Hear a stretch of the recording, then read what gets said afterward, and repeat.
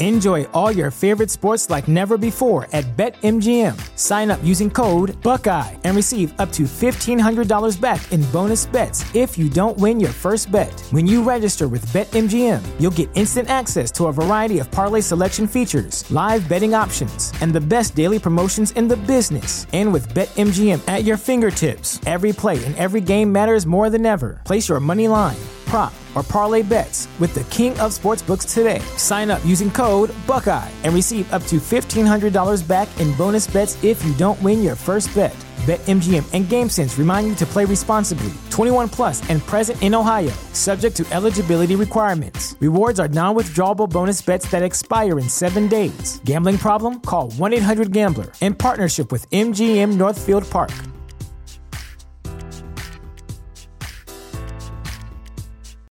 This is the story of the one. As a maintenance engineer, he hears things differently. To the untrained ear, everything on his shop floor might sound fine, but he can hear gears grinding or a belt slipping. So he steps in to fix the problem at hand before it gets out of hand. And he knows Grainger's got the right product he needs to get the job done, which is music to his ears. Call, click Grainger.com, or just stop by. Grainger, for the ones who get it done.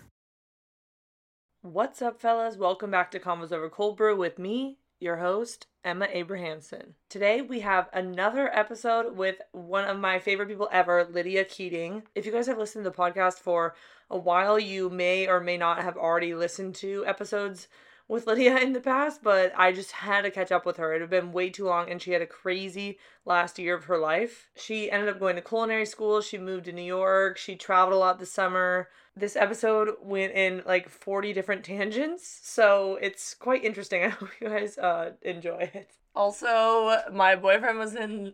I don't even know what to say. Ian's just harassing me because he is in my apartment while I'm editing this and keeps mimicking me for having to redo my intro 1,000 times, so thank you. What's up, fella? Hope you guys enjoy this amazing conversations where we just jump around from conversation and topic to topic, and there's no real story but a bunch of really good ones. Well, you'll like it, even though you probably don't listen to my podcast, Ian, but you were mentioned many times, so... No, maybe I'll have to listen.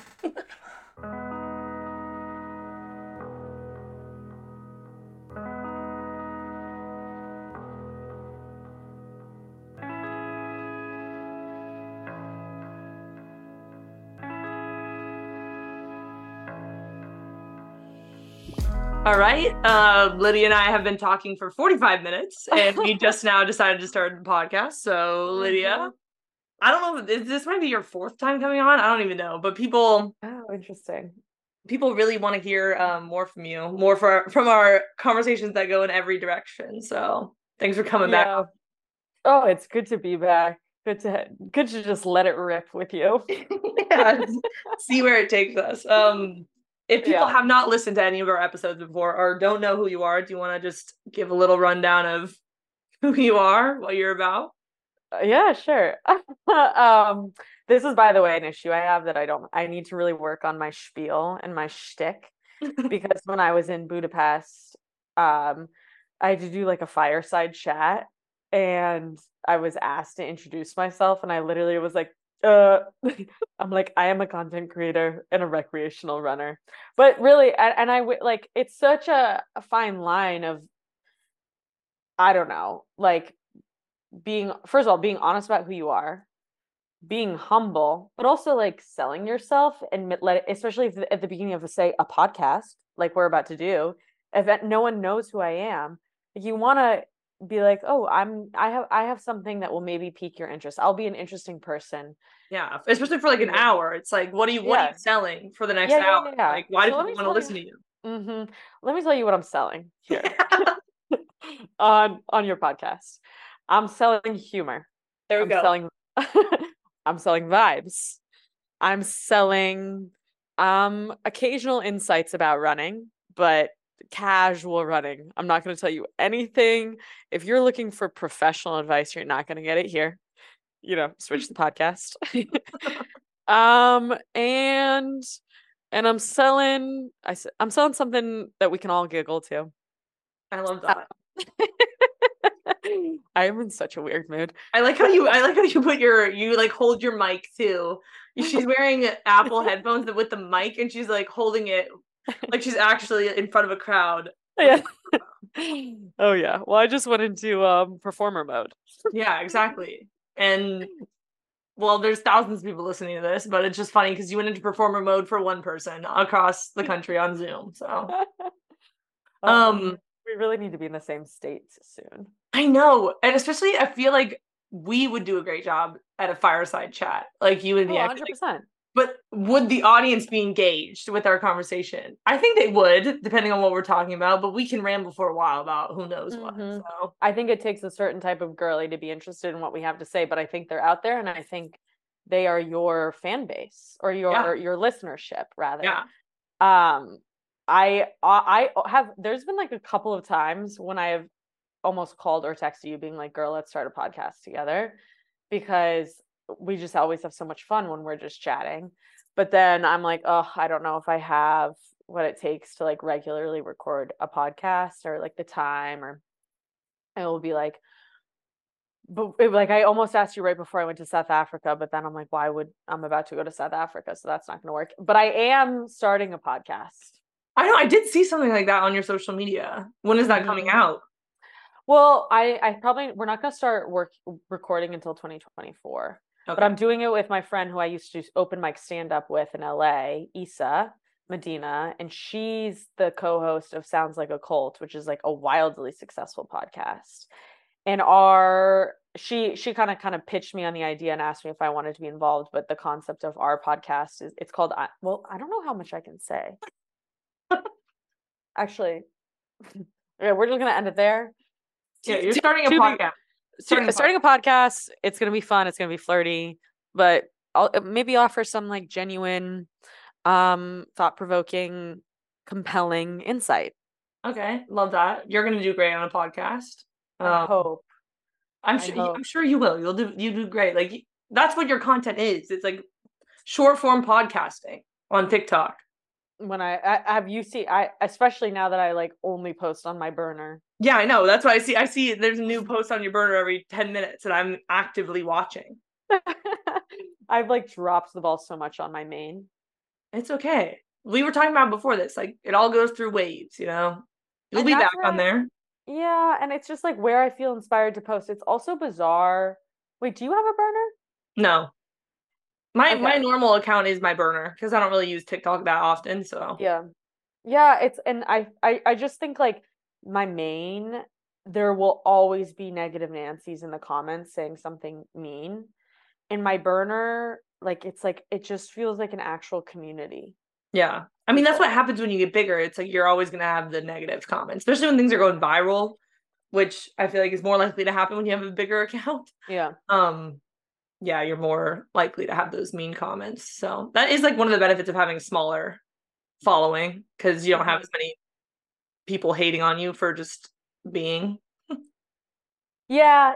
And it's just like people who get you. And then there's been a couple of situations in New York where people have been like, oh my God, I follow you on TikTok. I follow your burner. And it will be like the coolest looking girl who I'm like, oh, I know we would be friends, versus I'm pretty sure that some of the people who follow my main, just because I've done so many different things on that account, like it wouldn't all be a person that I could see myself being homies with. Yeah, that makes sense. Makes sense. Your burner's like your diary, you know. You're sharing a lot.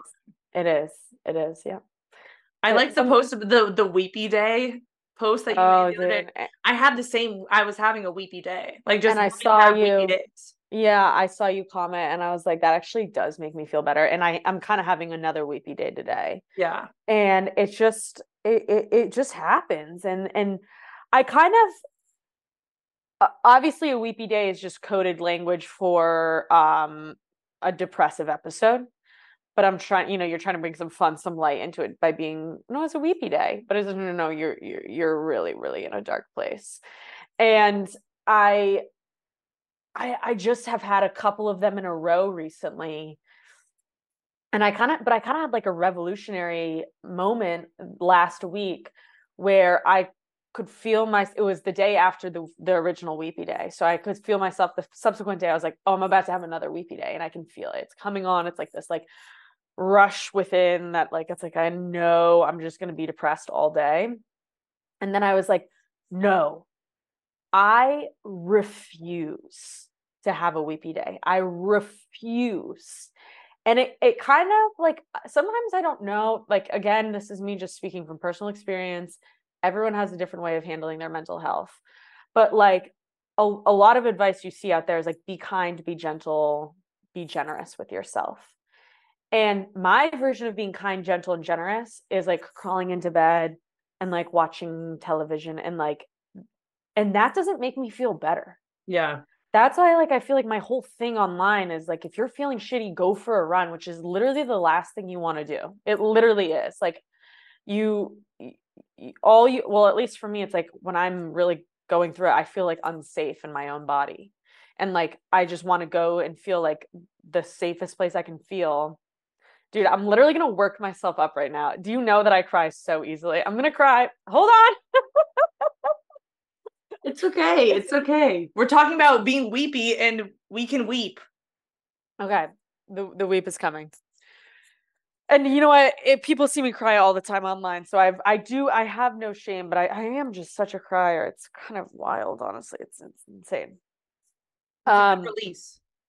It is, but it's just like constant. And then like also if you start crying in front of you're not you, but like there have been moments where I can feel myself working myself up in front of a stranger. And I'm like, they're not gonna get it. So you better dial it the fuck in and stop crying. But then that like makes you even more overwhelmed when you like feel that frog in your throat and you're like, oh my gosh, stop. And it's like, then you panic. Have you ever just like walked away from a conversation? No. Do you have to do that sometimes? It's happened once before where I'm like, I literally just swiveled on my heels and walked away. Because I was like, I know if I open my mouth right now and try and say one other thing, even a sound, it's gonna be like. Well, that's what happens when I start crying. Like I literally turn it. Like I'm not like a pretty crier. It's like it's a sob. You know, it's a sob, and I cannot talk. Like I feel like I just go mute more than anything else. Like I just will just stop talking because once I do talk, it's gonna be ugly. Like it's not gonna be. That's the thing. It's like people are like, no, let it out, let it out. It's like, I can tell you don't want me to let it out because it's gonna be bad for you. It's certainly gonna be bad for me, and you're gonna just have to sit through it because you told me to let it out. I was talking about a similar thing with my friend because when we were talking about like most embarrassing moments ever. Which I am curious to hear yours because I think what people say is their most embarrassing moment is very telling because sometimes people tell you their most embarrassing moment. It's like, wait, that's not embarrassing at all. Oh, but my most embarrassing story ever was because I've been weepy my whole life and I got it in my head that I really wanted to do. And this was my sophomore year of college. I wanted to be on the spoken word poetry team. And I wanted to be up there and I wanted to be speaking and rhythm and I wanted people snapping at me, and that's what I wanted. And so I had to audition, and there were like it was like a multi-stage audition. So the first stage of the audition was you come in and you just like perform like a poem in front of existing members of the poetry team. So I literally wrote this poem about my mother, and I maybe got through 4 words and I started sobbing like violent tears, no words, like you said, like similarly, like just like mute but shake. And actually maybe not full mute because I think there was probably moaning. and like, yeah, not cute. And I think they were really confused and they didn't know what to make of it. And it was hilarious because like I feel like spoken word people are so much like, yes, emotions, like feel, like lean into vulnerability, feel deeply. And it's like, well, I did that to the extreme. And I think they were like, whoa. They were taken aback. Like, yeah, they were taken aback. They were stunned. And I still think about that because like I did not make it on the team. And um and I like would occasionally see these individuals on campus like for the remainder of my college career, which was 2 years. And they yeah, they were just it was always tough seeing them, and I like would look at the ground and that's one of those memories that does like I wouldn't say it keeps me up at night, but it crosses my mind just as I'm falling asleep, and I might have to take another melatonin afterwards. How many people was it? It was like 7. Oh yeah, there's something about like being on stage or just being in front of a group of people and having something like that happen. I would do the same. Like I would just think about that on occasion and just Oh, it's just terrible. It was just so bad. And it's like I wish it was adults judging. I wish it wasn't like my peers. You know what I mean? yeah, I feel like it's worse that it's your peers because Yeah. I feel like adults have seen maybe a little bit more, like Yeah, they get it. They get get that it. life is fucking hard. Yeah, but your peers are like, what? Why are you crying? Yeah. And I'm pretty sure at one point in the middle, one of them like scurried up and like grabbed a tissue and like gave it to me. No. And then they were like, "You don't have to finish." And I was like, "I will." Did you actually finish? I did, yeah. I did. I'm pretty sure I did. I know I at least attempted. Attempted again, and I think it was tough. Oh my! It's like it was truly so humiliating. And the I thought want to like give you snaps, but I can't even snap my fingers. But honestly, snaps for you for finishing that. That's good. It's great. I don't think I could do it. Well, yeah, I barely could. Yeah. Yeah, stuff. Do you want to hear my most embarrassing moment? I don't. It's not like it's not public humiliation, but internally, like I've just never been so like just embarrassed in my whole life. So it was actually this whole weekend. It was 2019. This past no. It was like this past weekend. No. It was 2019 USA Track Nationals, and I was there because my friend Nikki Hiltz was. I was like doing a YouTube video series with them, so I got like flown out there to like go do a whole thing on them racing. But yeah, so we were waiting for like Nikki had just qualified to Worlds, and we were waiting outside the like drug testing area or something, and this girl who had raced, like she definitely had raced. She had competed in something, not a like a distance event because she was like super tall and like almost looked like a field event person, like a high jump maybe or something. But she had like a full on like a Nike kit, and she like came up to me and she was also beautiful, and she was like, "Hey, like I know this is probably really weird, but like I watch your YouTube channel, like I'm a big fan. I've been watching for a while, or whatever." And I was like, "Oh my gosh, like that's so nice. Like, did you compete today?" She's like, "Yeah." And I was like, "Oh, what event did you run?" She's like, "Oh, the 400 hurdles." And I was like, "Oh, cool. How'd you do?" She's like, "Oh, good. I like made it to the final." And I was like, "Oh, that's awesome. Like, do you think you have a chance of making it to Worlds?" And she's like, "Yeah, I think so. I think I have a shot or whatever." I was like, "Okay, awesome. Like, good luck or whatever."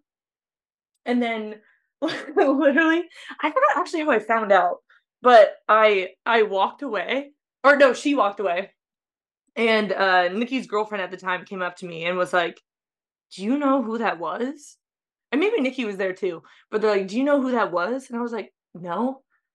And just, they're like, "That was Dalila Muhammad. She is the 2016 Olympic gold medalist in 400 hurdles." And it was just so, I was like so embarrassed. Like, I just acted like I had no idea who this person was. And I had heard this person's name before, but like, especially back then, I did not follow any like other events other than distance running. Yeah. So I was like mortified that I didn't know who this person was. And then it was so funny, literally in the media tent that I was like in the media tent the next day or whatever. She runs the 400 meter hurdle final, wins, qualifies to Worlds, and breaks the world record. Shoot. Okay. And I was like, oh my goodness. Like, just internally, more than anything else, I was just like so embarrassed that I literally did not know who this person was. Also, just Nikki, like, to this day will not let me live it down because it was just like the funniest moment ever. How then she went and broke the world record. Like, it was just very funny. And then I literally had to see her in the media tent and be like, "Hey." Wait, did you just address it? I addressed it immediately. I was like, "Oh my gosh, I know who you are," blah, blah, blah. But it was really, really embarrassing for me. And I think just because it wasn't like public humiliation. It was just a feeling of, I don't know why that just has really stuck with me forever. And then another time that weekend, like I was sitting with Nikki and their family and Nikki's girlfriend. We were all just like sitting there. Like earlier in the day, I was in the bleachers alone, and this man, like an old, like seems like a parent, comes up to me. He's like, "Hey, like you're Emma, right? You have the YouTube channel." I'm like, "Yeah." He's like, "Oh, I like you watch your videos, whatever, blah blah blah." I was like, "Cool." Mm-hmm. Whatever. And then hours go by. Mm-hmm. Then I'm sitting in the stands with Nikki, their family, Nikki's girlfriend at the time, and the dude comes up and is staring directly at me and says, "Can I get a picture with you?" And I stand up and I say, "Yeah, sure." And then he he turns to me. He said, "I was talking about Nikki." Oh, And then makes like a jab at me, being like, "Oh, you thought I was like wanted to take a picture with you?" And oh my god, like Nikki will literally never let me live that moment down. Like that combined with the same day of the Delilah thing, like I just that whole day was just like so humiliating for me, because like that's also not something I do. Like I don't think everyone's out here trying to take a picture with me, but he was so, yeah. like, looking at me, and he had Yeah. talked to me earlier where I was like, oh my god, it was just like so embarrassing for me. But I don't think it's like really that big of a deal to other people, but just being in that moment that day, like I left that meet and I was like, I actually need to just never be in the public ever again. Yeah. No, but see, this is like the thing about people's most embarrassing moments. It's like you tell me that, and it's like that's so fair. Like you're focused on distance running. You don't know who Delilah is. It's so fine, and you can clear the air, and maybe it was like kind of cool for her to like not have like she's probably fangirled all the time by people. So maybe it was like a little refreshing.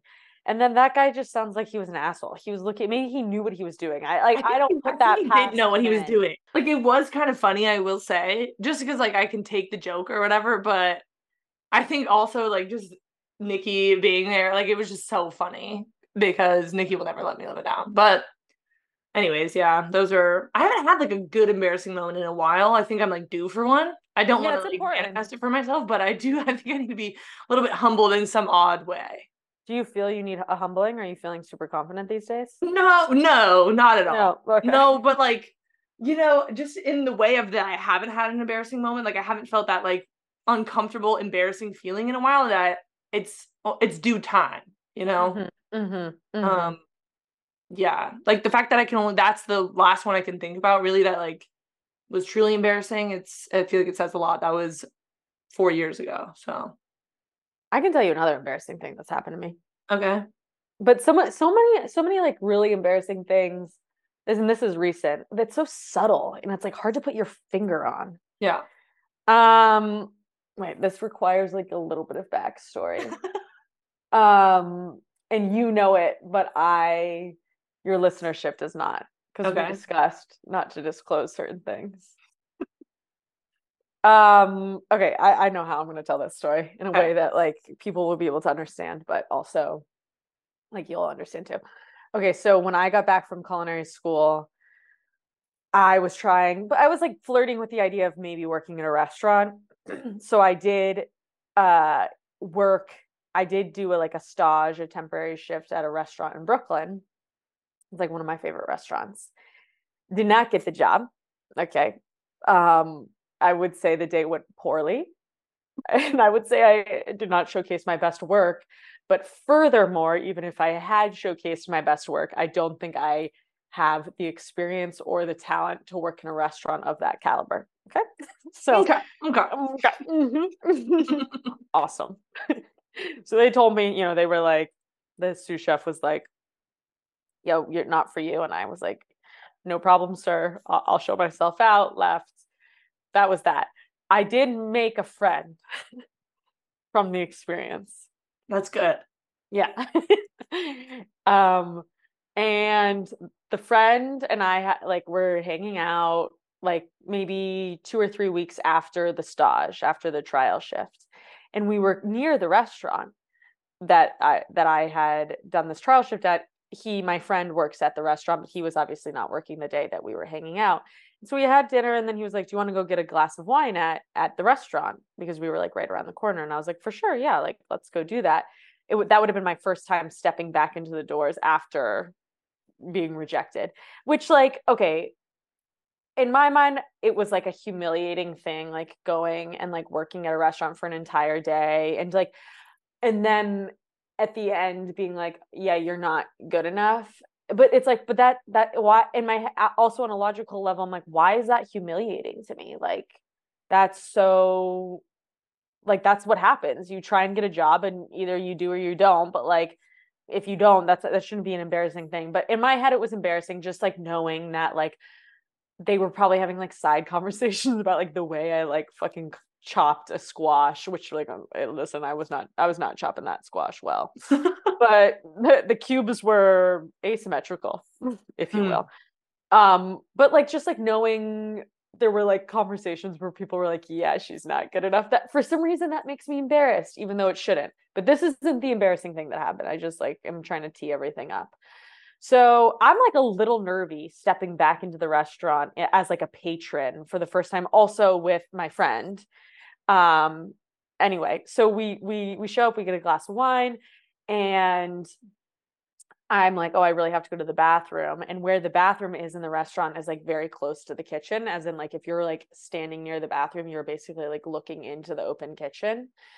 And I was like, I don't really want to see the rest of like the staff, like the rest of the chefs, because it's like, hey, me again. Like, you know what I mean? Like that sort of vibe, you know what I mean? Like, Yeah, I get it. I'm back.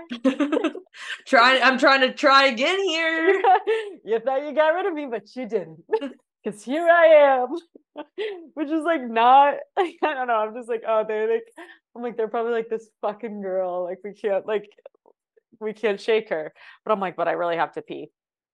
So my friend was like, no, like you should definitely go to the bathroom, and also you should say hi to everyone. Like say hi to the head chef, who was like wonderful and like but like I was like nervous to do this. I'm like, no, they're like working. I don't wanna like I'd rather just like go to the bathroom and kind of like keep my head down and like hopefully no one notices it's me. And he's like, no, you like really should say hi to them. And I'm like, okay. Because my natural inclination was like, don't, like, I don't want to bother them. They don't really care about me. Yeah. But he was like, no, you should say hi. So I like walk straight to the back of the restaurant where the kitchen and the bathroom and I like kind of am like loitering near the kitchen. I'm not like stepping into the kitchen because that would be a freak move, but I'm like I'm like probably at a point where a normal customer, if like a normal customer at the restaurant were standing, people would be like, are you good? Like, is everything okay? Like, but I was kind of like trying to get their attention. Like they were cooking. Again, my friend is like, yeah, you definitely need to say hi. Like almost in a way, like it would be polite if I didn't say hi. And then as I'm like standing there, like one of the, like someone who works there, like is walking out, and he's like, what are you doing? Are you okay? And I'm like, oh yeah, I'm just like saying hi to chef. Like my friend like told me to come say hi, which like also I'm like, why did I just say it like that? Like blank told me to come say hi. Like that's such a weird thing. It's like as if I'm like following orders. It was just so cringe. And then everyone kind of looks up because they hear this like almost like commotion happening. And I'm like, hey guys. And it was so fucking awkward. And they were like, hey. And like clearly, like in my head, they were confused why I was saying hi. I'm like, yeah, I'm confused too. Like, I don't want to be doing this either. Like, I was told to be here and it's weird. And then I was like, and then I like tried to be so casual and chill about it. And then it came off as like really weird. And then I was like, okay, good seeing you guys. Just gonna go to the bathroom now. Anyway, I don't know if I can like, if that, does that, do you get how that was embarrassing? That it's just like an awkward encounter. Mm-hmm. Yeah, it's embarrassing. It's embarrassing. Like, even if no one will remember that moment, really. Like, no one will be thinking about that 5 minutes later. They're not going to be thinking about, like, I think 5 minutes later they would. You think? I think a week later, maybe not. But I think 5 minutes later, I think they would be like, that was kind of weird. I think so. Yeah. Okay, well, maybe the next day they will forget about it, which is better than, like, I don't know, an actual, like, super, like, publicly humiliating event, like, someone will remember for the rest of their life, you know? I feel like my crying episode. Yeah, but even that, like, I feel like some people won't remember. It's not like I don't know, like, there was this one time when I was in elementary school and we were doing a performance, Mm, like, the stage in front of, like, the audience, and mm-hmm, we were all, like, on bleachers, like, standing up, like, mm-hmm, one of, like, the singing performances. I don't know if you had those growing up, but, like, mm-hmm. No, had I do. assemblies, yeah, or whatever, and Mm-hmm. someone threw up all over the people, like, below them on the bleachers, and then Oh no. end up throwing up too on, like, the other Mm. side just from, like, seeing Yeah, throw up is like it does like. like that. I feel like is something that I have remembered forever. I don't know if it was because Mhm. I was a kid and I'm, like, traumatized by it, but I feel like Mm. something like that is just a little bit worse than, like, an awkward hello, you know? Yeah, the most iconic, embarrassing, like honestly, like will go down in history as like the quintessential story of embarrassment happened to a friend of mine. So this is like almost like a wives' tale that's been passed down. But my friend, who actually was a runner at Stanford, she had a teammate who was like pretty, I think pretty like pretty quiet, like not like, didn't go out that much, didn't party that much, but was doing like a fifth year and like was graduating from her like fifth year grad school program at Stanford and was like, you know what, she decided to like have a good night and like go out. Wait, was this person like a distance runner? I'm not sure. Okay. Do you I'm know the like, story? no, I don't know the story, but I'm like, I wonder if I know the person involved, but whatever. I don't think my friend Jay ever told me the name of the person. Okay. Oh, and actually now that I'm retelling it, it wasn't a girl on her track team, it was a girl in her sorority. Okay. Okay, so and but maybe also on the track team. I'm not really sure, but anyway, this girl ends up going out. She ends up like flirting with a guy. They like kiss on the lips and like decide to go home together. So she goes home with him, goes back to his apartment. They have like a great night, super cutie. The next morning he's like, I have to go, but like you can take your time getting ready. Like I think he had like class or work or whatever. He's like, I have to go, take your time getting ready. Like you don't need to rush out and don't worry about like locking the door. It locks on the way out, so you're chilling. So she does take her time. She's like having a slow morning. He like told her how to make coffee. She like makes some coffee. Then as it goes, she has to take a shit. No. So she goes to his bathroom and she poops. And then when she tries to flush the toilet, like it's not like she clogged the toilet, but it's just like not, when it just doesn't flush, like Yeah. something's broken and she like tries to fix it, can't figure it out. And she's like, oh fuck, like I like literally don't know how to get this, like this toilet is broken. And so she's like trying to think of what to do. And she's like, the only logical solution is she goes to his kitchen, finds his Ziploc bags, No, no, no. takes the shit from the Ziploc or from the toilet, puts it in the Ziploc bag. And it's like foul, but she's like, whatever, it like worked. Like, but now it looks like there's not shit in the toilet because it was like a clean break. Yeah. Um, anyway, she's like, okay, that's disgusting, but like all like no one will know. She writes him a note because they like didn't exchange numbers. So she writes him a note being like, hey, had like a really fun time with you last night. Here's my number. Like, would love to see you again. Leaves the apartment. Click, the door locks from the outside as he promised it would. And she remembers that she left the Ziploc bag of shit on his kitchen countertop next to the note.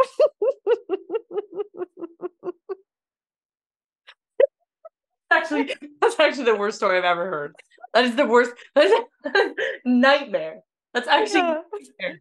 Dude, I would like fucking take a rock, break into it. I would do anything. I'd be scaling the walls outside, opening the window somehow. I'd be going through the what is like the window that's I just butchered this The joke. vents. The vents. No, the skylight. I'd go Oh. through the skylight. I'd be going full Spider-Man. Oh my goodness. But we never found out what happened after that. She never heard from him. I'm surprised.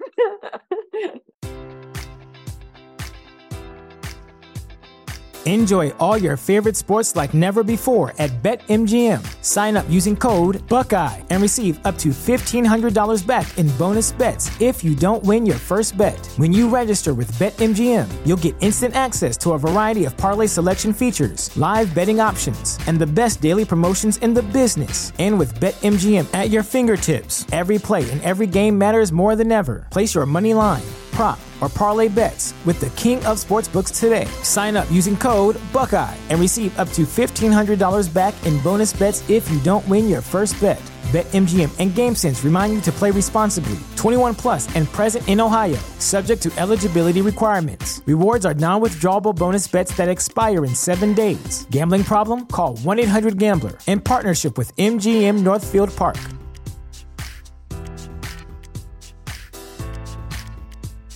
This is the story of the one. As head of maintenance at a concert hall, he knows the show must always go on. That's why he works behind the scenes, ensuring every light is working, the HVAC is humming, and his facility shines. With Grainger's supplies and solutions for every challenge he faces, plus 24/7 customer support, his venue never misses a beat. Call quickgrainger.com or just stop by. Grainger, for the ones who get it done. What's the easiest choice you can make? Window instead of middle seat? Picking a vendor who sends a great gift basket? Outsourcing business tasks you hate? What about selling with Shopify? Whether you're selling a little or a lot, Shopify helps you do your thing, however you cha-ching. Shopify is the global commerce platform that helps you sell at every stage of your business. From the launch your online shop stage to the first real-life store stage, all the way to the did we just hit a million orders stage. Shopify's there to help you grow. Whether you're selling scented soap or offering outdoor outfits, Shopify helps you sell. Wherever and whatever you're selling, Shopify's got you covered. Sign up for a $1 per month trial period at shopify.com/try. Go to shopify.com/try now to grow your business, no matter what stage you're in. Shopify.com/try. Yeah, as I said, it's like one of the more iconic stories of all That might time. be one. I mean that I don't think you could really beat that. I mean, Yeah, you can't. I'm sure someone has beaten it before, but that's like pretty bad. Like mine is not compared to that. I know. It's like I'll shed a few tears in front of some spoken word folks any day before I leave a Ziploc bag of shit next to a note after having a cutie night with a man who I hope to see again. And you know what? He like certainly thought I bet he thought it was like kink like that, because people do have like shit kinks. You know what I mean? Yeah, I mean, I guess what else would... Yeah, like he's not going to be like, oh yeah, of course she couldn't flush the toilet, so she scooped her log out and then she just forgot it. No, he's gonna like, you don't leave that next to it was like literally right next to the little note she left too. Well, maybe she thought that it was, or maybe he thought that it was like a sarcastic thing. Like maybe like she had a horrible night. She had a horrible night. So hey, fuck you. Here's my shit. Fuck then you. You would just leave the poo in the broken toilet at that point. Yeah, it's like, why are you going through the steps of putting it in a bag? Like, it's like to really get him. I see why people like want us to have a podcast. Like they want this. This is what the people want. This is what they need. This is what they need. This is what people ask for. I can tell, like, you know, this episode's going to go live. Then I'm going to ask people for guest recommendations, and they're going to say, Lydia, we need more pooing in bag stories. Mm-hmm. And oh boy, do I have them. There's more where that came from. Okay, well, so a complete pivot now. Yeah, let's pivot. Just because, well, I'm curious. Okay. What was the reasoning for you to move back to New York? Like, you had the New York stint earlier, 2022, or was that like... That was in 2022, yeah, because it's 2023 now. Yeah. Yep. Yeah, that was in 2022. So you had that, didn't enjoy that experience, but then came back. Why? I came back because, you know, there is like a multifold reason, but I like really, really wanted to move to London after Ballymaloe, which is where I went to culinary school, and I became like hyper fixated on London. And to this day, I will still stand by the claim that I think London is like the best city in the world. I think it is. Well, okay, hold on. I think London is an incredible city. I think it has the best food scene. I think it's food. The food I've eaten in London, I have not eaten as good of a meal in New York yet. Like I can, if your listeners want London restaurant recommendations, I got them. Okay. Okay. So I love British pub culture, not in the sense that like I'm a booze hound, but I do think there's something so amazing. And to be fair, I was there during the summer months, so I feel like I saw it at its peak. But like the way people just like gather around outside pubs on any corner you go to, having a pint with mates, like I think that's like such a beautiful thing. And you know, my whole thing is like community and like where people find it, and like the pubs are certainly like a third place when people talk about like third places, not home, not work, but like this other gathering point where you have like familiarity and you do have community. That's what pubs are. I also, my friend Vic, so smartly, I was like, I don't know what it is about pub culture, because people like, obviously in America people get drinks all the time after work, but like why does it feel so different? And this is what she pointed out that really resonated with me, of like, I feel like when you go get a pint at a pub with a friend, the vibe is like, you don't know whether it will be one pint, you don't know whether it will be six. Okay. But you're there to enjoy the company of your friend or friends, however many people you're like meeting up with. And like, you're ready to let the good times rock if they're rocking. But hey, if it's just one pint, then that's fine too. Like, whereas I feel in America that like that subtle cultural thing is not present. Like it's like, yes, we will go get our martinis from 8:30 to 9:30 p.m. and then I have a party to get to and you have a party to get to, and we'll part ways, and like, and we'll have done our little social check, like box checked, and like it just feels so much less about just like enjoying the presence of other humans. Yeah, it is like checking a box. It's like, oh, let's go grab a drink. Oh, like, oh, we need to get a drink together, or like, let's go get dinner. Like, you're just like catching up for a certain amount of time. There aren't very many moments when you go somewhere and then you just let it roll. You know, like, you have no plans afterwards. Like, that's like unheard of, you know? Yeah, and maybe I just caught like a glimmer of that when I was in London, but I just felt like that was so much more the vibe than the way it is in so New York so far. Also, I have a good friend who like, it actually like grinds my gears so much how she does this. She's so, I think, obsessed with like scheduling herself socially that whenever we hang out, and this is someone I would consider a best friend, whenever we hang out, we have like approximately 95 minutes or like 64 minutes, and then she has to go somewhere else. And it's just like, that is like, to me, one of the shittiest feelings to feel, especially when it's with a good friend, that you're being like slotted into a time slot that she was going to fill, whether it be you or whether it be someone else. Yeah. And like British pub culture felt like it was the opposite of that. Yeah. That makes a lot of sense. Yeah. And my friend coincidentally also just moved to New York, so I feel like I've been confronted with this situation with her like now a couple of times already. And maybe I'm like way too sensitive, but it's just like, it really bothers me. I'm like, what, like, why don't we hang out for 6 hours? Like, why aren't we doing that? Like, and there was this amazing piece written in the Atlantic, I think, about like friendship and adult friendship, and like why it can feel so tough as an adult to have friends and to hold on to friends.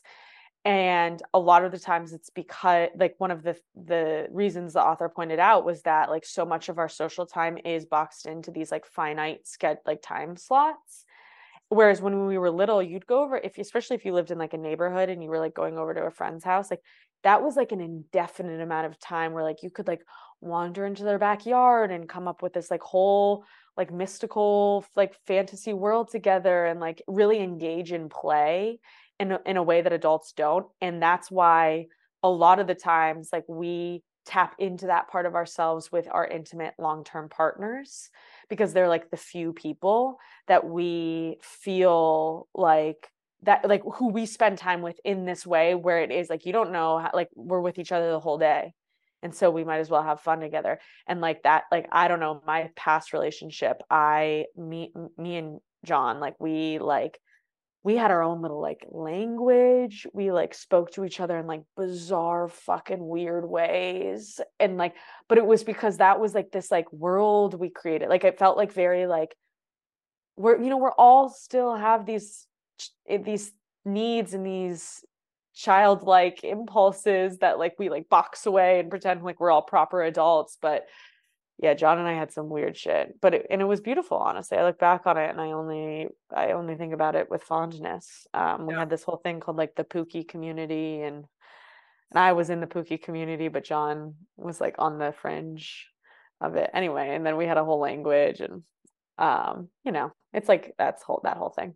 Yeah. I mean, I feel like you said, with your long-term lovers or whatever, I feel like that's kind of how you know that you've found like someone that you're meant to be with, is if you can kind of activate that side of your brain that like goes into the childlike wonder stage, or I mean, this is so cliche, but it's like if you go into a room full of people, like do you feel overstimulated, or are you like focused on this one person that you're spending so much time with, like I don't know. I just feel like activating that side of you that goes into like your own separate little world, and you can be with them for hours and it doesn't even seem like hours, like that's very special. Because like, yeah, even with like friendships, I feel like some friendships are like that, but some aren't. Like, I don't know, it's just interesting though. Yeah, we're all just kids still. You know what I mean? Like we really are. But yeah, it is special when you find someone you can kind of be that way with. And I wish we could have it with more than just like our lovers and like our one person. And maybe, I don't know, there are like non-monogamous communities that have that. Not that I have any interest in being polyamorous, but like it's a shame that that's like part of growing up, at least in like Western, like I don't know, an American culture at least. Do you feel like you've been able to tap into London pub culture in New York? No, I haven't. I mean, I like also really teeter back and forth about whether I like want to like fully cold turkey quit drinking, which I know is like obviously hypocritical when I'm like, oh, one of my favorite things about London was pub culture. Oh, and just to finish what I was saying about why I was like talking about all these great things about London. Oh, there's also incredible parks, green space. So I was literally trying to move to London. It's somewhat it's like super complicated if you are a self-employed person, which I am. So it's just like I almost hired an immigration lawyer. It was becoming a whole thing. And then I was like, you know what? This is too complicated. I haven't had my own home in years. Why don't I just like move somewhere for a year in the US that's like I don't need a visa? And then if I still really want to move to London in a year, I'll make that move. So I was like, what are all the things I love about London? And it was like the food, the fashion, feeling like you're at the center of things, like opportunity to find community. And I was like, okay, what's the closest place I can find that in the US? And it was just like, it was New York. It just felt like New York was the right place. And like my brother lives here. And it's honestly been amazing. And I think one of the big reasons why it didn't work out, like why I struggled so much with New York in 2022, was because I was like really, I was in like a very codependent relationship that was also a beautiful relationship, but like had no impulse to be social and put myself out there, because I was like got everything I needed from my relationship. And also think I had like very underdeveloped social skills, because I was like still recovering from like pandemic, like the way that affected me as a social being. And I was like scared of the subway too. Like I was like, I don't get it. I don't know how to use it. It gives me anxiety. And now I'm like, I fucking love the subway. So just, it's actually an amazing thing to be like, oh, yet again, we are confronted with the truth that it's all mindset. It's all like our realities are how we see our realities. They're not like what actually is within the reality. Yeah. Like now the fact that I love the subway, if you told 2022 me that, she'd be like, wait, what? Yeah. It's like, Or just the fact that even New York didn't work then, but then now it's working now. Yeah. And it's still I mean, I still have of course, my weepy days as we've discussed, but I think it's good for now. I miss the ocean. I miss being in like true nature. Like I love the parks, but like I would love to be like, I don't know. Like South Africa and Ireland, I was in like the most beautiful natural environments, and I certainly like feel that's where I thrive a little bit more. But it's cool to be in a city, and it's cool to be like doing this and doing that and jumping around and seeing people and going on dates, and like it's all good. Yeah. How was like your summer? Because you did travel. You were like traveling the whole time. I mean, this whole I year you've been know. traveling. I have, and I think literally the last time I was on your podcast, I was like, girl, I might go to a culinary school. And No, you're like, literally, that's yeah. what it was. And then the fact that you ended up going was like very iconic and cool. I did not actually think I was going to go. Well, yeah, because I mean, even back then you were like hesitant of whether it was actually going to be a real thing or not. It was like it was early stages of you even thinking about going. I remember. I was like, yeah, it'd be cool, but like, I mean, that's a big endeavor to like decide to go to a culinary school in a different country, you know. But yeah, did it? You made it work.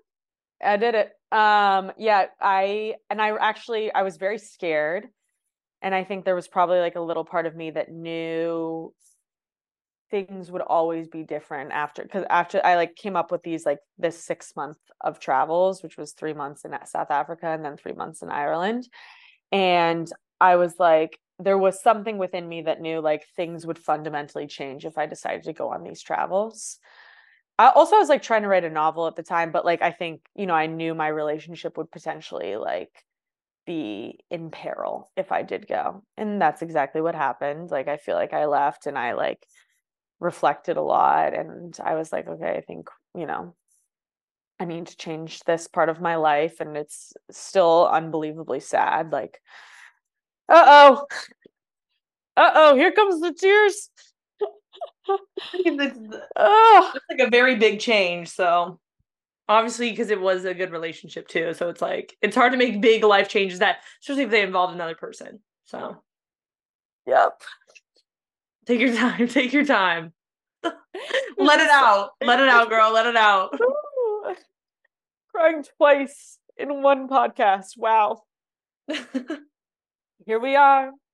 And we're thriving, We're doing so well. Hey, I feel like you and I do get into more personal topics than anyone else on my podcast. So Oh, really? I mean, that's like literally the only way I know how to interact with people is to get like so real so quickly. Like I like, do you just get when you're talking to people about like that surface level stuff, is it like do you get bored personally? I mean, it depends. I genuinely like learning about people, but a lot of the time, like, a lot of my episodes are me just learning about the other person. Like when you and I record or whatever, it's a genuine conversation. Like we are talking back and forth. So it's more engaging for me as like, the person sharing my feelings or whatever. But a lot of the time, it literally just is me like interviewing someone, which I still enjoy, but it's just very different than like these are like cathartic, these are like like a genuine conversation, probably oversharing a bit. Oh yeah. People, but it's just I'm like fully crying. Yeah.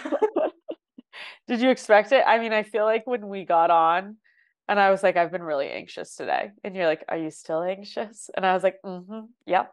Yeah, but I mean, it's all right. I feel like I overshare on the internet all the time, so it's nothing I'm not used to, And we've talked, I mean, you and I have talked about a lot of different things, about our struggles and stuff over the years, so yeah. I get it. Yeah. Yeah. It's weird. It's like the truth sets you free. And so whenever I find myself being like, oh, I don't want people to know that, I'm like, wait, literally why? Yeah. Why? Because like there's someone out there who's going to be able to like, or probably most people can relate to this. And I know these things that I'm like potentially like guarding out of like fear of vulnerability are not like, I don't know, just because it's like, as long as you're a good person and you're only acting in ways that like are with good intentions, have good intentions, is like, you kind of have nothing to be embarrassed about. Or these are things I have to tell myself. Like, I don't know, what was something recently where I was like, oh God, I don't want to talk about that on the internet.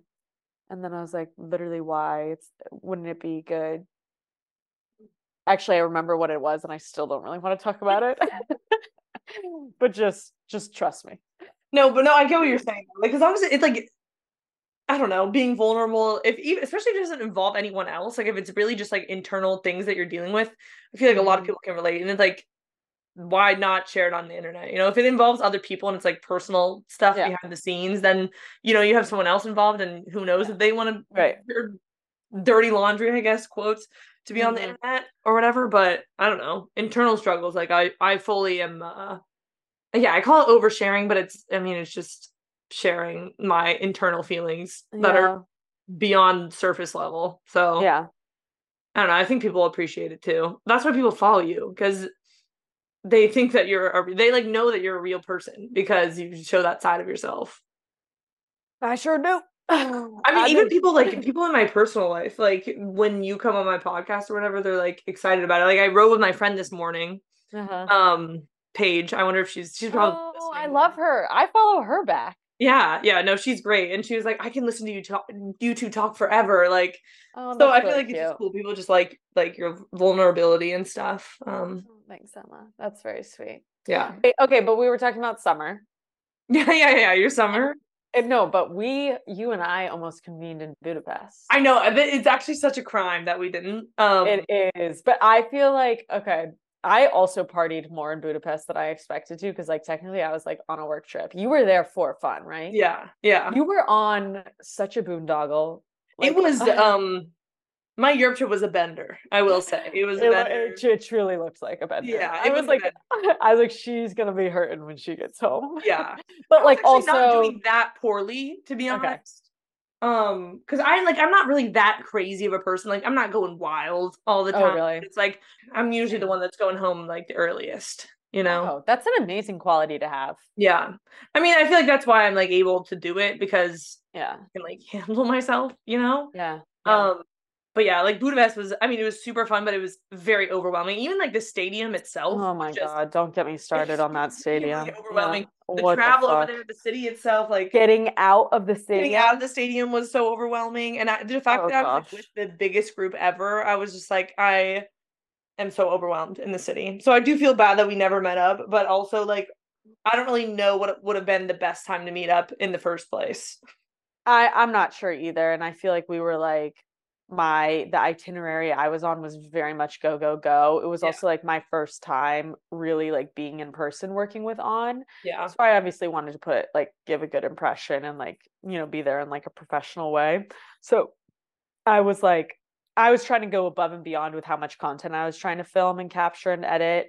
So yeah, it was just and also I feel like I was there for a hot minute, because you were. Yeah, I wasn't even there. I was there for maybe 5 days, and then we went to like Berlin for 36 hours, and then Wales again for another like 24 hours. Like we were just like bopping all over Europe, and it was a lot. But yeah, did you have fun? Like, did you enjoy your bender, or was it like, were you happy it was over when it was? I had a lot of fun. Like I just love my friends from Portland. So it was just like fun. And we all travel super well together. Like in Budapest, we had an Airbnb that was filled with 20 people. 20 people. Yeah, 20 people in the Airbnb. But I think we're just all so close, and we've like done trips together that we all knew that it would like work, even if it was international and stuff. Yeah. Like obviously at some points like breaking off, it's not gonna be like 20 of us all rowing around in a giant pack together, but like I don't know, just the whole Europe experience with them was super fun. Like, was my body deteriorating by the end? Absolutely. Yeah. It was. Just from like the lack of sleep and just how much we were getting on planes was just a lot. Because we were like flying everywhere, and like our routes that we took, like it didn't really make any sense in terms of like, logistics of travel. So my body was a little bit beat up by the end, but it was a great time. Like I was happy that it was over, just so I could get back and like, especially because my summer was just so chaotic. Like I just was never really home. Like I wasn't really home for like 2 months. So it was just, I wanted to get back and just be in my own space. But all in all, like, I don't know, I had a great time. And I think it was the perfect amount of time. If it went on longer, I would have been like very tired, but it was good. It was just very like I don't know. It was more about the spending the time with my friends, like traveling, rather than the cities and the countries itself. But that's like, it doesn't it always just boil down to the people you're with? Yeah. Like So you can be in the most incredible place in the world and be miserable if you're with shit people. yeah. Or not necessarily shit people, because I feel like, not that I'm trying to be woo woo, but I do think, I mean, of course there are shitty people out there, but if just like the vibes are off, Yeah. even if it's a bunch of great people, like if the vibes are off, doesn't matter whether you're on a white sand beach in the Maldives, okay, you might still be having a shit time. So I feel like that's like the beautiful thing about people. Yeah. So I just Like, feel like it made for a great trip because we yeah. all get along and there was not Mhm. really like nothing really went wrong, which is good for the amount of people that we had. Yeah. Yeah, that is pretty incredible. I but I do think like one thing I've come face to face with in the past, like, well, really since Ballymaloe and then through Europe and then now, like not getting enough sleep, that actually fucks with you more than I don't think we talk about it enough. Here's my thing about sleep. People talk about how like sleep is the most important thing, but it's not like sold to us, shoved down our throats in this capitalist society, because there's very few ways like people can monetize sleep in the way that like fitness has been monetized. We've talked about this a little bit, I think. Yeah. I just had deja vu where I feel like I was saying the same exact thing previously on a podcast with you. But I have not been getting enough sleep recently, and I literally think that's a big reason why I've had a bout of weepy days. And I don't know if you felt that like after getting back from Europe and like being like not like one bad night where you don't get enough sleep, but like consistent like consistent bad sleep. That will fuck with you. Yeah, I think for the last couple of years it's been fine. Back in like 2021, like around the time when I was living in New York, Mm-hmm. I was getting horrible sleep, like almost insomnia levels where I wouldn't be able to fall asleep until like 4 in the morning. Oh no, Emma. Bad.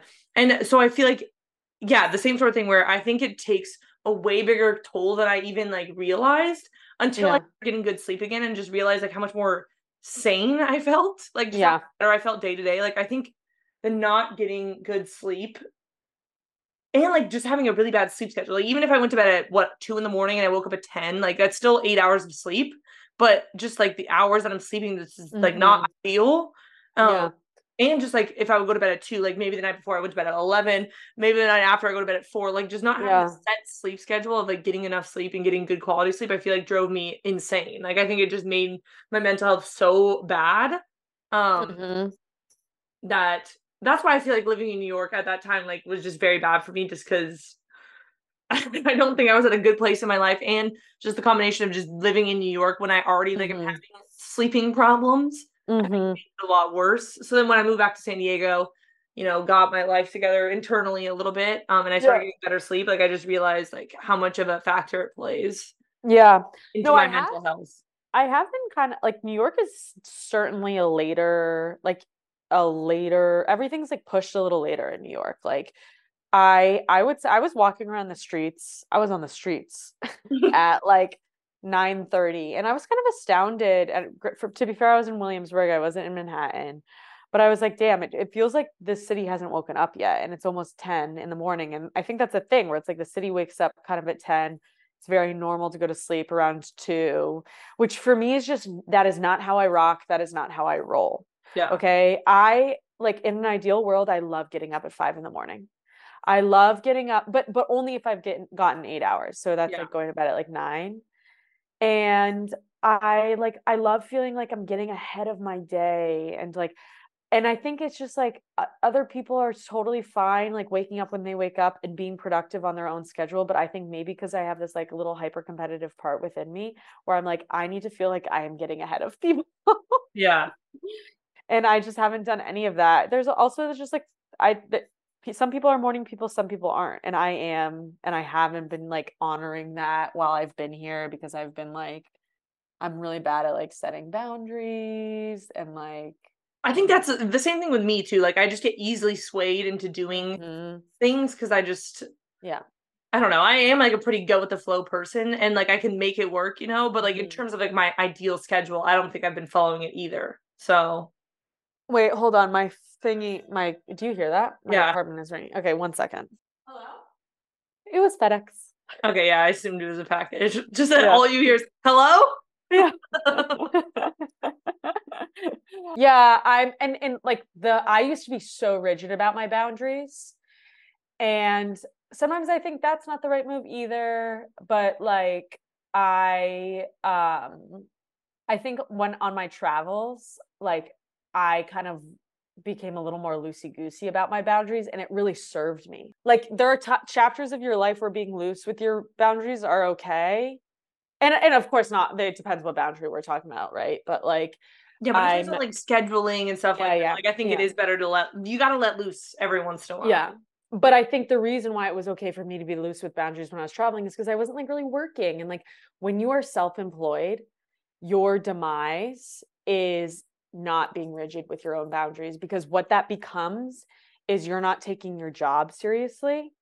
Whereas like when I have friends who like have to be at work 9 to 5, like that, and everyone respects it when they're like, oh, I have to be in work. I'm going to go into work now. I'm going into my office. But for some reason, I feel like people are like, I don't know. I whether I'm like projecting it onto them, I'm just like, oh, yeah, I guess I don't have to start my work now, or I don't have to edit this video now.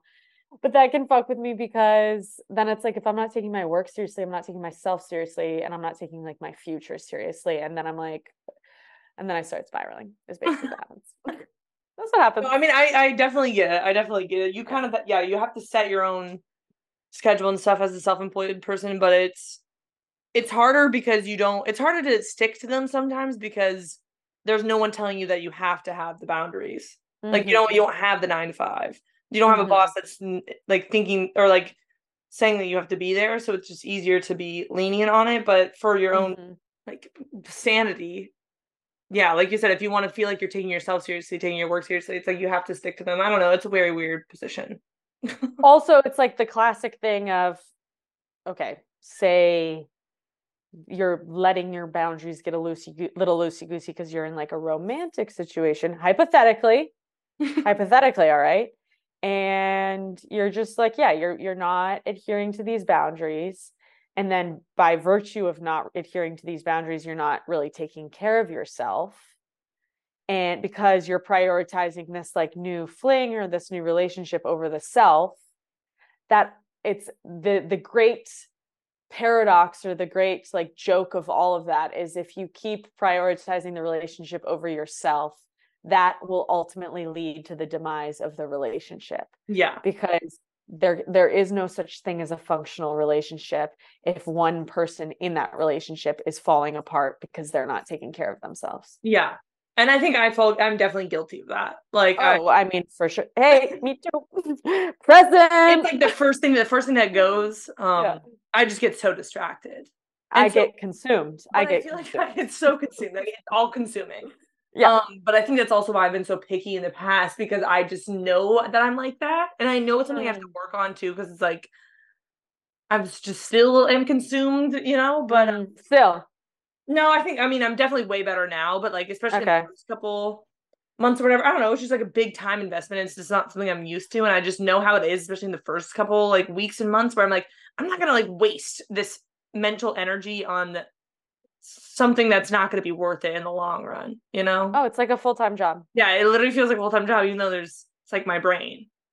Yeah. Yeah. But also like the time spent together. I mean, I don't know, like if it's hot and heavy quickly, like then you're with that person all the time.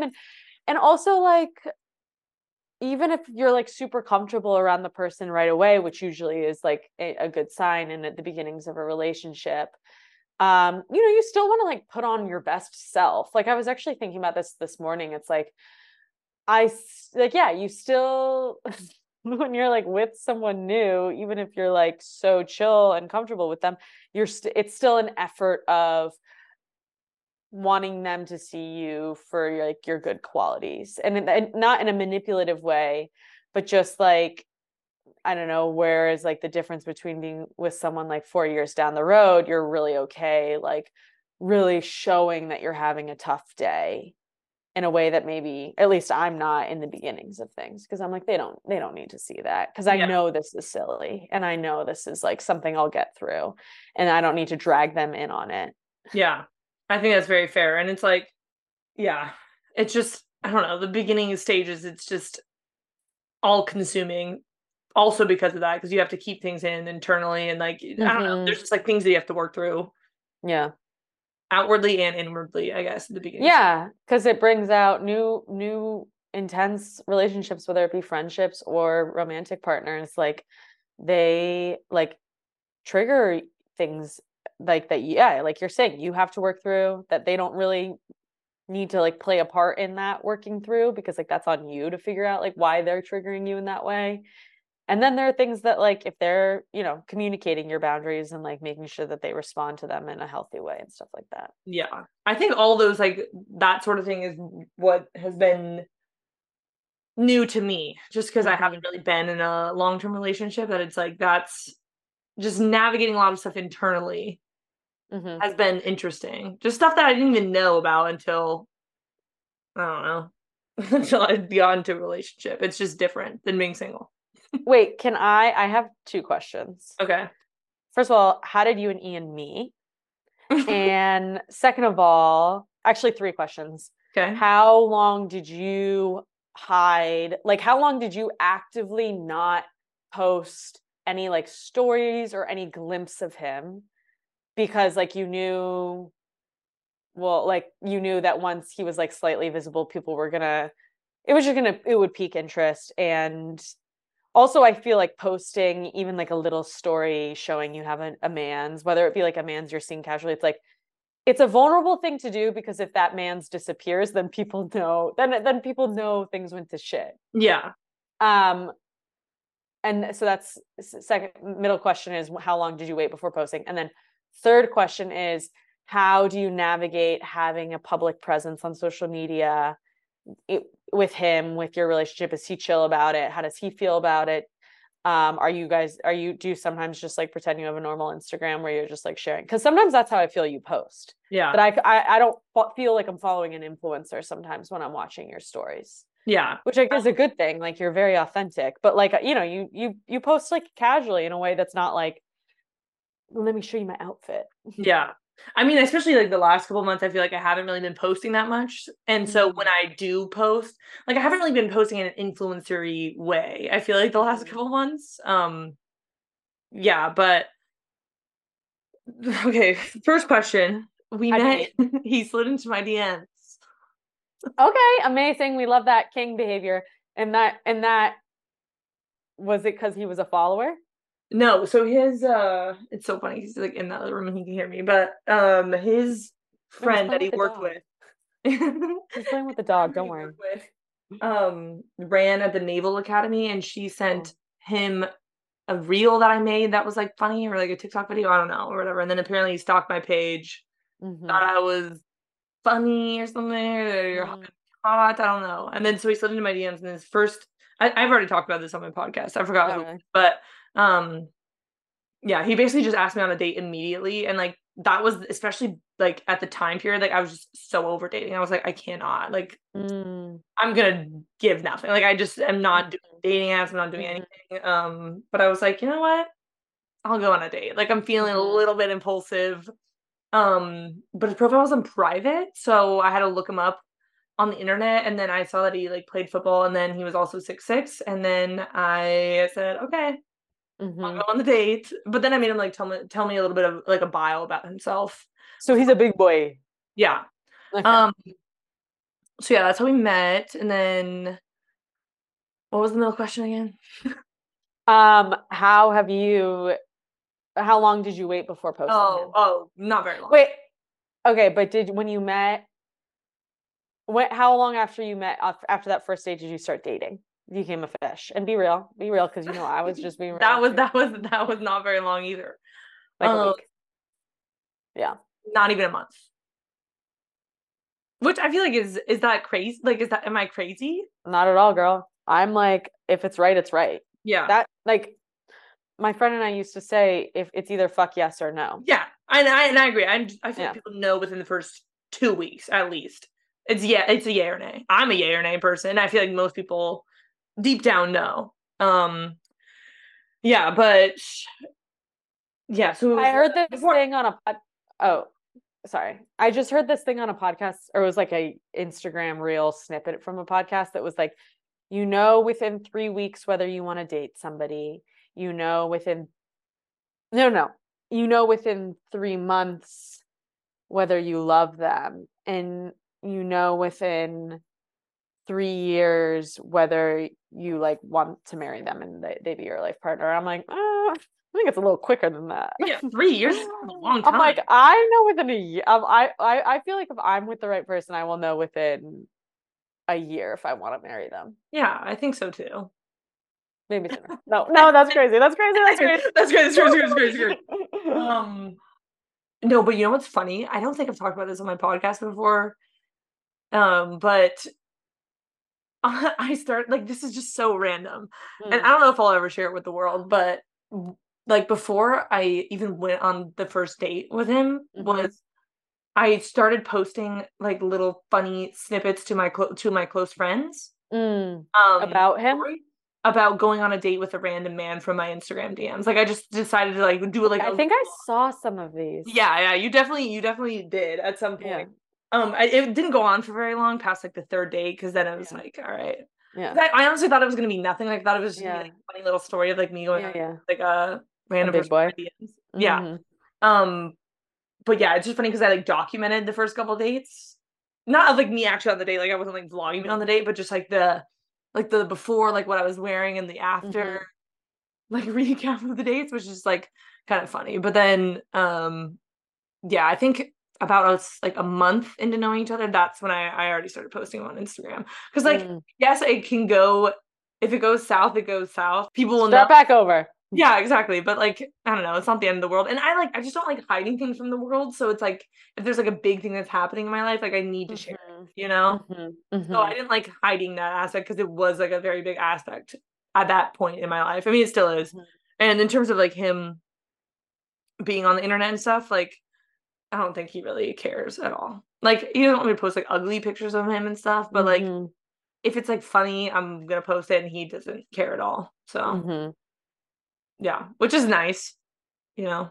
I can kind of like it's not like I don't have to teeter around, but I'm also not posting all the time. So, yeah, I kind of have a good read of what I can post and what I'm not posting. Yeah, but you guys are like also a fish now, so yeah, like that's like we've met each other's families. Like, it's How many siblings does he have? He has 3. Where does he fall? He's like where I am. He's the second oldest, but he's a twin. Okay. Yeah. But yeah, I mean, things are going well. He's currently sitting in my other room, probably listening to me talk about him. So, and he's gonna love it. Hey! He's gonna listen to this whole thing eventually in private, probably by himself. Really? Is he a fan of the pod? When this segment, probably. Well, he'll have to listen to it on 2 times speed. Yeah, I know. To get to the point where things get juicy. Yeah, exactly. And topical. You might want to hear about the poo stories, the poo in the bag. Like, I mean, the whole episode's been wildly entertaining. If you're fast forwarding through any of it, that's a crime. You're lost. You're lost. Like, there's a lot of like very good information in here that you need to take with you. And we get real. We laugh. We cry. We cry twice, in fact. Yeah, I mean, I don't want to take up any more of your time. We've already been on here for like 2 hours. I know you have plans tonight, so, and you've scheduled me into your day, so I don't want to. We're not at the London pub. But hey, if you come to New York, you let me know what day you're here. I will block out the next 3 days, because who knows how many pints we'll have unless I quit drinking. Yeah, exactly. Which I stand that as well. Yeah. We could do mocktails. We could do mocktails. We could just be sugared up. Yeah. Ready to fucking go. Yeah, I don't really have anything else. I mean, I have a lot of other things that we could talk about, but I don't even want to go down the path because it's getting late for you. I see the sun setting over there. I know it's getting a little darker. It was so warm in New York today, which I'm like kind of not. I don't rate it. I'm like, come on, it's like late October. Why does it feel like literally July? Yeah, I feel like it'll happen too hot. Soon. Yeah, I mean, it did get cold. Yeah, I am. Okay, are you excited about that? Yeah, I'm excited. Yeah, I'm not in the shape I'd like to be. That's all right. And it's You not had a gonna, busy last couple months. yeah, it's just gonna be a fun thing. It's a beautiful day and it's like, it's a wonderful event, but I'm not gonna go, I'm gonna do my standard pace, ideally under 4 hours, but we'll see. All right. Where can people follow you? Follow along your journey? Well, if you really want the real content, follow my burner, Daddy Snorlax. I feel like anyone that's listening to this podcast needs to follow. Yeah, seriously. If you've enjoyed this, then you're gonna like Daddy Snorlax. My Instagram is LydiaLou12 and my main TikTok is LydiaLou121. And keep your eye out for my podcast, hopefully being released in the beginning of 2024. Love that. I cannot wait to listen. To close out the episode, can we get a good old peace out, fellas? Peace out, fellas. Thank you all so much for listening to another phenomenal episode with Lydia. She's just the best. We could probably talk for 3 hours, but I had to cut it off. She had things to do, better things to do than being on my podcast. Now Ian is in my space. He's all up in my business, and he wants to help me record the outro. And he's trying to make me give him a script of what to say, but Ian, if you never wing it, you'll never learn how to fly. So what do you have to say? Peace out, fella.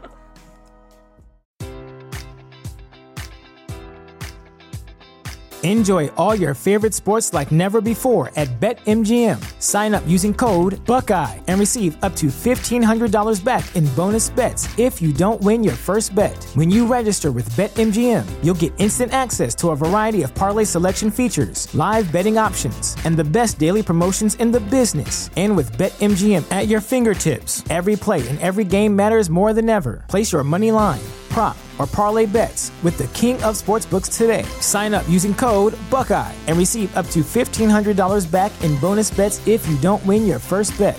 BetMGM and GameSense remind you to play responsibly. 21 plus and present in Ohio, subject to eligibility requirements. Rewards are non-withdrawable bonus bets that expire in 7 days. Gambling problem? Call 1-800-GAMBLER in partnership with MGM Northfield Park.